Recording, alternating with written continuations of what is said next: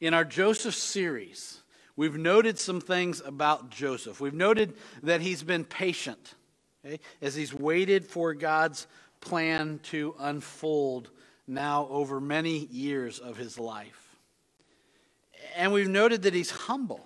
Like every time he rises up, whether it be at Potiphar's house or in the prison or now with Pharaoh over all of Egypt, he continues to give God credit for all he is able to do.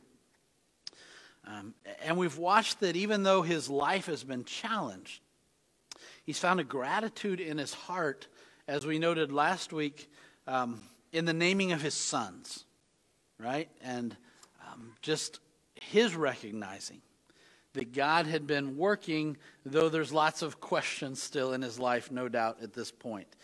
Like he has found the blessings in life in spite of the current life that he's experiencing, and certainly in spite of the darkness of the past relationships of his life. And he's found significance, right? In his role now as advisor and then governor of Egypt, he's found that he can help many people.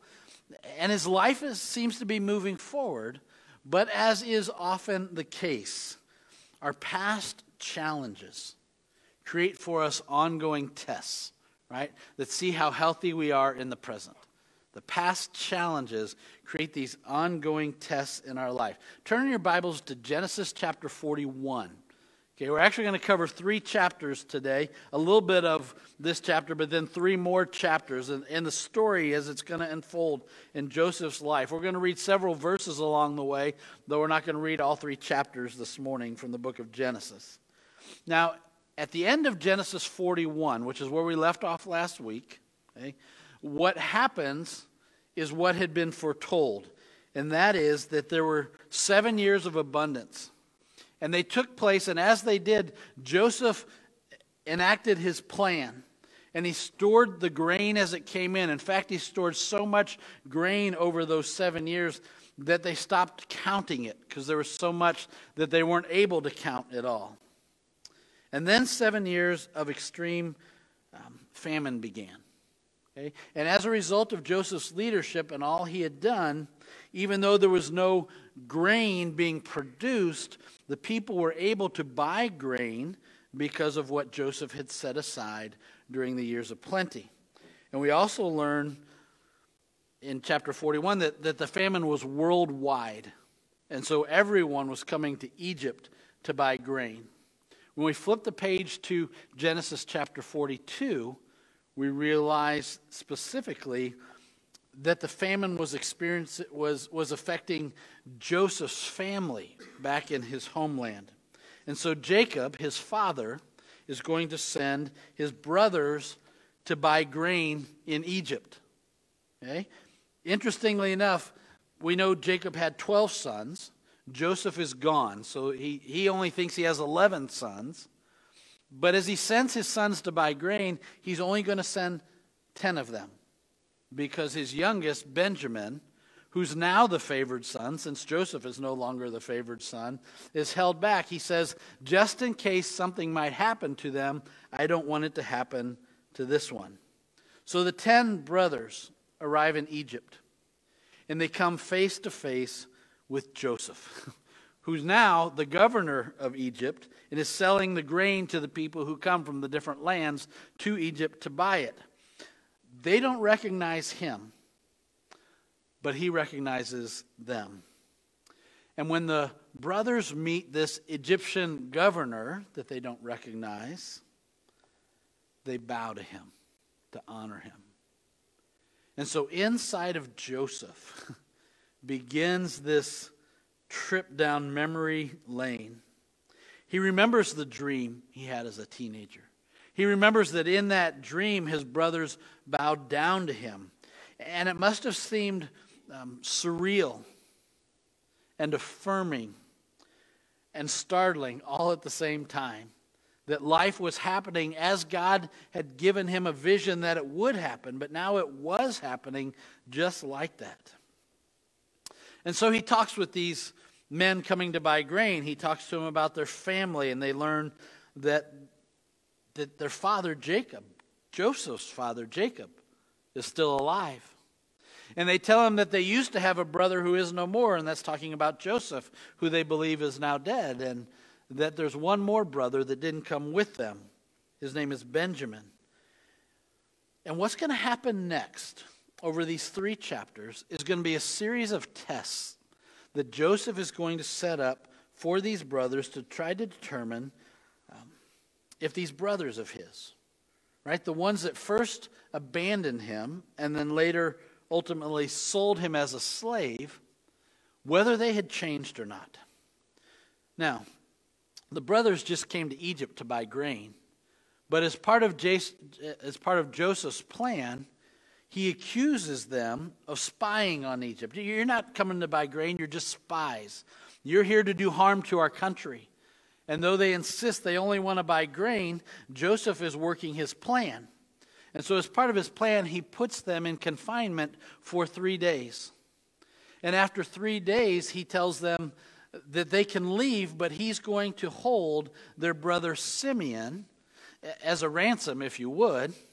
You go back, and to prove to me that you're not spies, I want you to bring to me your youngest brother.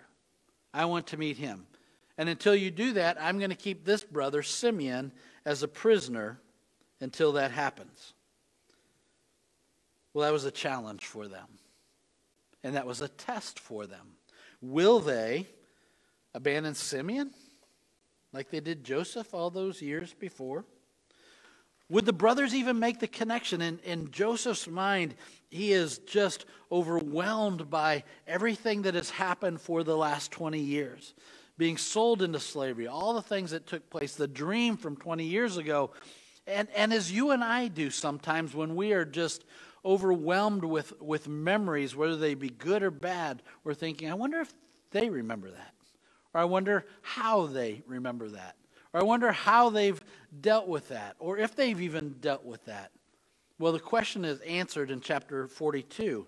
These brothers begin to connect the dots between their own sins of 20 years ago and the events that are unfolding. Did they remember? Yes, they remembered. And here's how they remembered. Look at verse 21 of Genesis 42. They, meaning the brothers, said to one another, surely we are being punished because of our brother. We saw how distressed he was when he pleaded with us for his life, but we would not listen. That's why this distress has come on us. Reuben replied, didn't I tell you not to sin against the boy? But you wouldn't listen. Now we must give an accounting for his blood. Verse 23, they did not realize that Joseph could understand them because he was using an interpreter. And Joseph gets his first look at what might be regret and even a change of heart from his brothers. And he's moved by it, but committed to following through with his plan. So verse 24 says, he turned away from them and began to weep. He walked away, literally left them, and weep that they remembered and how they remembered. And then it says, but he came back and spoke to them again. And he had Simeon taken from them and bound before their eyes because this was a test. So 10 brothers, there's a lot of brothers there. 10 brothers came to buy grain. 9 returned home to Jacob. And on their way, they discover that not only did they have grain in all of their bags, but in the mouth of each of their bags was the silver that was supposed to pay for the grain. And they were extremely confused. And so they report all this to their father Jacob when they get home. And we find the brothers, when they get home, they're afraid. Okay? They fear that they've been set up because they have the grain and they have the silver, but they don't have their brother Simeon. Okay? And they're incomplete. And they have to tell their father that the price for Simeon's freedom is that he has to send his youngest, his favored son, Benjamin, back to Egypt with them to prove their innocence, to prove they're not spies, and to get his son Simeon back. And pick up with me in verse 36 there of chapter 42, because this is how Jacob responds initially. He says, to his sons, you have deprived me of my children. Joseph is no more, and Simeon is no more. And now you want to take Benjamin? Everything is against me. And then Jacob decides, after Reuben makes a plea for, Father, let me go, I'll get Simeon back. He says in verse 38, my son, meaning Benjamin, will not go down there with you. His brother is dead, and he is the only one left. If harm comes to him on the journey you are taking, you will bring my gray head down to the grave in sorrow. Okay? Now, for many of you, this soundtrack would not play in your mind. But as I'm reading through this story in Genesis, as I'm thinking through what Jacob must have felt, all of a sudden in the back of my mind, music's a powerful thing, right? So Buck Owens and Roy Clark start singing, gloom, despair, and agony on me. Deep, dark depression, excessive misery. If it weren't for bad luck, I'd have no luck at all. Gloom, despair, and agony on me. All right, the rest of you can come back in now. It's all right. All right? I mean, that's how he feels like. Could anything else happen, literally? Could life get worse? Now, 2 of my sons are gone. And they want to take a third? I can't control a lot of things, but I can control that. So Simeon remains in prison. And the brothers remain with Jacob. And he refuses to send his son Benjamin. That is until the grain runs out again. And he has to make a choice as a father. Do I send my son and the other boys? I think that's how he thought of it sometimes. Or do I let us all die of starvation? And so Judah approaches his father this time. You remember Judah. Judah's the one who said, hey, let's not just leave him in that cistern. Let's sell him instead. That's the brother Judah, who now goes to his father and says, Father, send Benjamin with us. We don't have a choice. I will bring him back. I will bring Simeon back. If not, then I will be indebted to you all my life. I will make it happen. And he convinces him that it's really the only option that he has. And so in resignation, Jacob offers his best plan. Okay? But he's resigning himself to just how dismal the outlook is. Look in chapter 43 at verse 11. It says, Then their father Israel said to them, the boys, if it must be, then do this. Put some of the best products of the land in your bags and take them down to the man as a gift. A little balm and a little honey, some spices and myrrh, some pistachio nuts and almonds.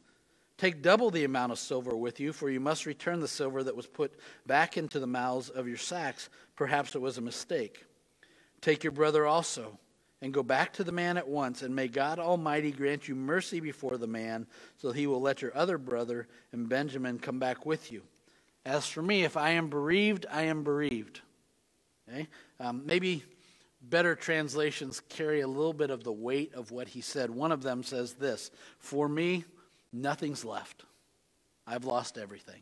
That's his heart at this moment. Another one says, but if I must lose my children, so be it. He's resigned himself to the fact that his life might as well be over, right? So the brothers arrive in Egypt. And Joseph immediately, upon seeing them and his brother Benjamin, tells his servant to take them to his house and slaughter an animal because they're going to have lunch together that day. I mean, talk about mixed signals, right? Mixed messages. I mean, I left accused as a spy, and I'm welcomed back to the table of the governor of Egypt. They didn't know what to make of it. They were invited to eat at his house, but I think they're alarmed. How do we keep getting signaled out in this way? There's nothing special about us. We just came to buy some grain. And so they confessed to Joseph's servant what had happened previously.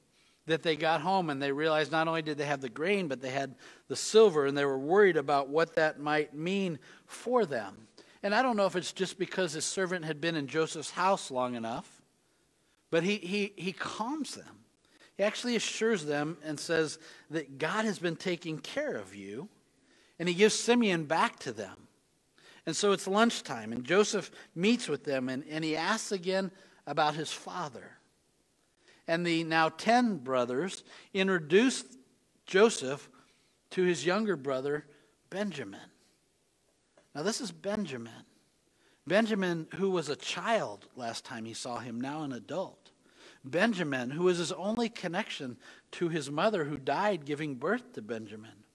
Benjamin, who was his connection to his father, who he hadn't seen in over 2 decades. And it was, again, too much for him to take and remain composed. And so he steps aside and he weeps in private. And then he returns and they eat together. And at the table, each brother receives an ample amount of food. Okay? And they passed test 1. They actually came back for Simeon. But then comes test 2. Because though each of them had ample amount of food, Benjamin on his plate had 5 times the amount of any of the rest of them. And Joseph is wondering, how are they going to respond when now one brother receives favored treatment, like Joseph once had received favored treatment? And it didn't seem to move them. And as they finished their meal, Joseph proceeded to send them on their way and prepare them for test number 3. Because as he sent them on their way, he had his servant fill the bags with grain. And then in the mouth of each of the bags, he put the double portions of silver that they had brought to pay for the grain. And then in Benjamin's bag, he put Joseph's own personal silver cup as a plant to test them for what they would do. And so they took off, and Joseph let them get a ways away, and then he sends his servant after them to say, "My master's cup is missing. Which one of you has stolen it?" And they're, again, as they were previously at the thought of being spies, almost offended. What do you mean, we wouldn't steal your cup? Like if someone would steal your cup, we would all die for that. We're that certain that no one has taken that cup. So they all dismount, and they inspect their bags one by one. And in Benjamin's bag is found Joseph's cup that had been planted there by the servant. And at the sight of it, it says all of the brothers tore their clothes. So distressed, so brokenhearted, so downhearted, so taken back by the thought of what that meant and all of the implications of it. And so they all returned to Egypt to face Joseph, who questions them harshly and accuses them of stealing what was his. And yet this time, they all offer themselves as slaves. They said, "No, don't take just him. Like, we will all become your slaves. Only let him go back." They would give anything for their father not to lose his son. Such a different scenario than what happened 20 years before. Another sign that their hearts had changed. Now, remember, by now, Joseph is remembering the dream. Remember all of his brothers bowing before him. By now, Joseph is putting the pieces of the story together. Not only has his rise to being governor in Egypt, not only has that saved the people of Egypt, and maybe some people around the world, but he's actually had a part in saving his very own family. But what about these brothers? What do you do with these brothers who betrayed you 20 years ago, who treated you so harshly, who literally sold you as a slave? Like, before, they controlled the narrative.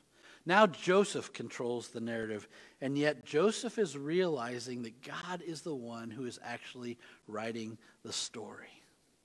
Oh, how helpful it would be for us if we would sometimes get far enough away from it all to realize that God is the one who is actually writing the story. I think the hinge point of the story comes to a head when Joseph says in chapter 44, verse 17, "Only the man who is found to have the cup will become my slave. The rest of you go back to your father in peace." So Joseph gives them the out, the chance for the other 10 of them to simply cut their losses and run. Just leave Benjamin. But have they changed? That's the test. Will they abandon their brother? Will they make up another lie to tell their father? Will they be willing to break his heart all over again? And I want us to listen to the words of Judah. Remember, Judah, the brother who suggested that they sell him. Judah, the brother who convinced his father, "Send us all, and if they don't come back, it'll be all on me." And listen to his words that represent the change that has taken place in the brothers. I'm in chapter 44, beginning in verse 18. It's a lengthy section. It says, "Then Judah went up to him," meaning Joseph, "and said, 'Pardon your servant, my lord. Let me speak a word to my lord. Do not be angry with your servant, though you are equal to Pharaoh himself.' My lord asked his servants, 'Do you have a father or a brother?' And we answered, 'We have an aged father, and there's a young son born to him in his old age. His brother is dead, and he is the only one of his mother's sons left, and his father loves him.' Then you said to your servants, 'Bring him down to me so I can see him for myself.' And we said to my lord, 'The boy cannot leave his father. If he leaves him, he will die.' But you told your servants, 'Unless your youngest brother comes down with you, you will not see my face again.' When we went back to your servant, my father, we told him what my lord had said." They don't tell him that he said, "Ain't no way he's going back with you." Okay, we pick up in verse 25 in the story. "Then our father said, 'Go back and buy a little more food.' But we said, 'We cannot go down. Only if our youngest brother is with us will we go. We can't see the man's face unless our youngest brother is with us.' Your servant, my father, said to us, 'You know that my wife bore me 2 sons. One of them went away from me, and I said, he has surely been torn to pieces, and I have not seen him since.'" Okay? Now just a pause there for a minute. This is the first time probably that Joseph has any idea what his father thinks about what has happened to him. This is the first time he has any clue that what story the brothers might have given him. And remember, the brothers never told him that he died. Certainly they never told him that he was sold into slavery. They just said, "We found his coat torn apart and covered by blood." And Joseph made up that story, and so the brothers went with it. Then in verse 29, he says, "If you take this one from me too," meaning Jacob, "and harm comes to him, you will bring my gray head down to the grave in misery." Judah now talking, "So now if the boy is not with us when I go back to your servant, my father, and if my father, whose life is closely bound up with the boy's life, sees that the boy isn't there, he will die. Your servants will bring the gray head of our father down to the grave in sorrow. Your servant guaranteed the boy's safety to my father. I said, 'If I do not bring him back to you, I will bear the blame before you, my father, all my life. Now then, please let your servant remain here as my lord's slave in place of the boy, and let the boy return with his brothers. How can I go back to my father if the boy is not with me? No, do not let me see the misery that would come on my father.'" So Judah's words reveal to us that the brothers have actually changed. I mean, they're now sensitive to their father's feelings. They've seen his grief at losing his son Joseph for over 20 years and cannot bear to add to it.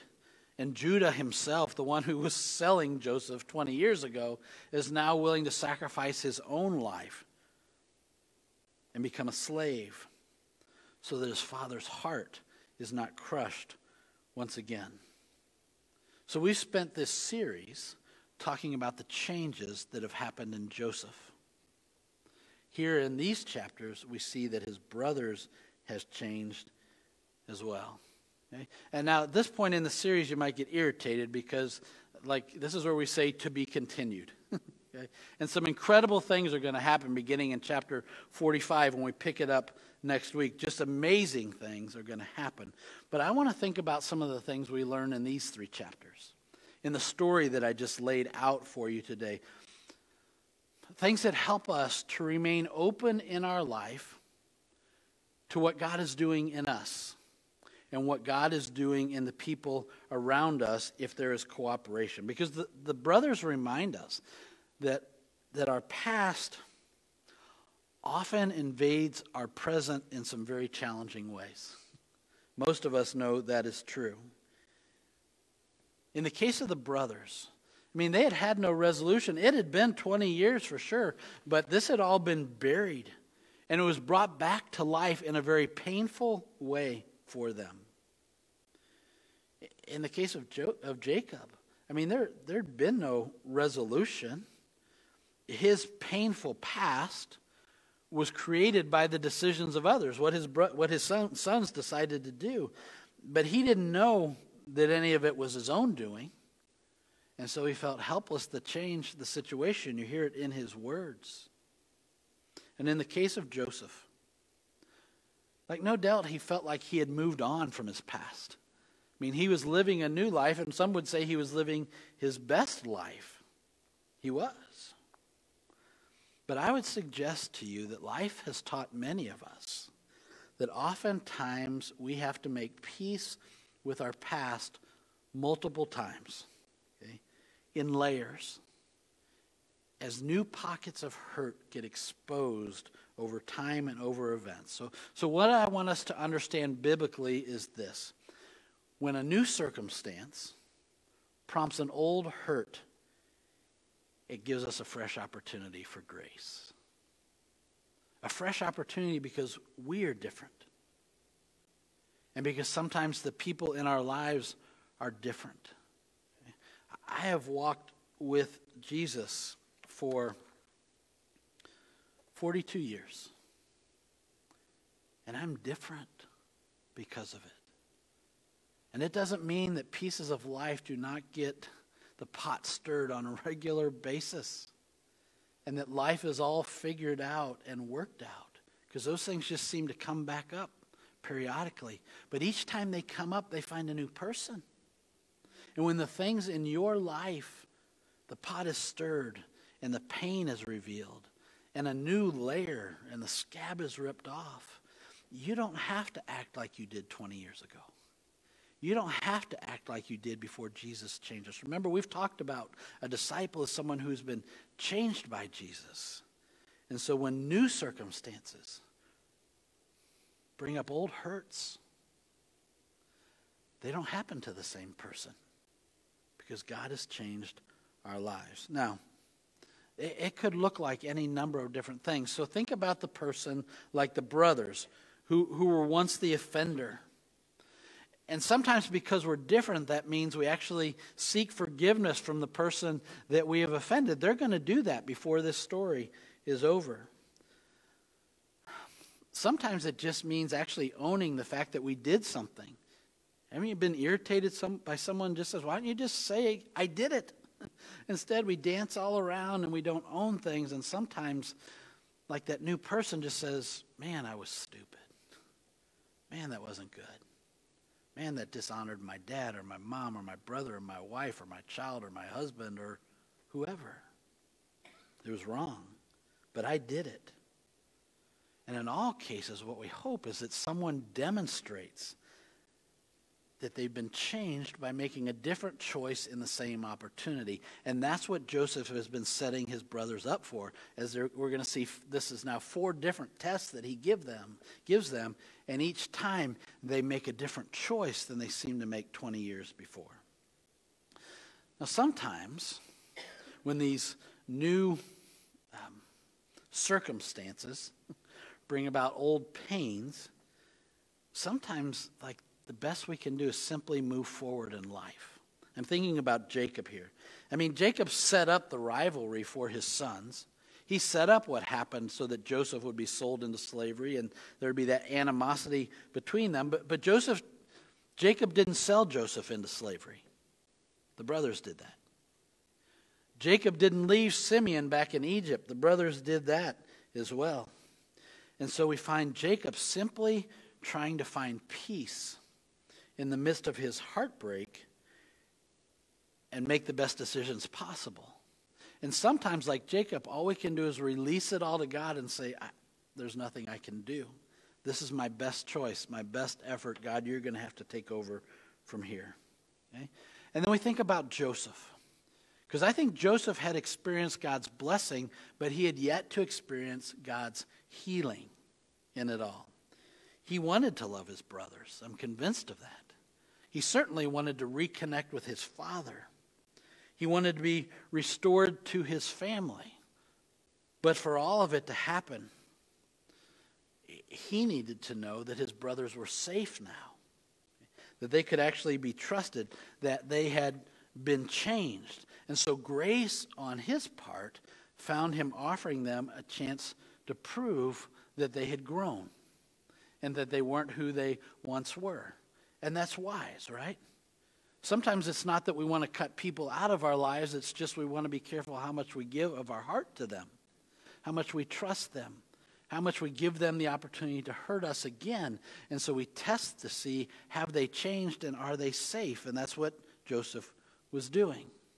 And yet can we see that though there are many different storylines playing out here, Joseph and Jacob and the brothers all happening at once, I think they all hinge on the answer to the question, can people really change?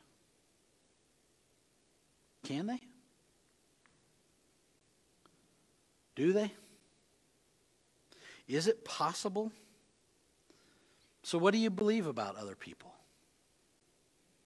And what do you believe about yourself? Like, has God changed you? If not, you need to ask yourself a hard why. Why is it that you have not allowed him to change you?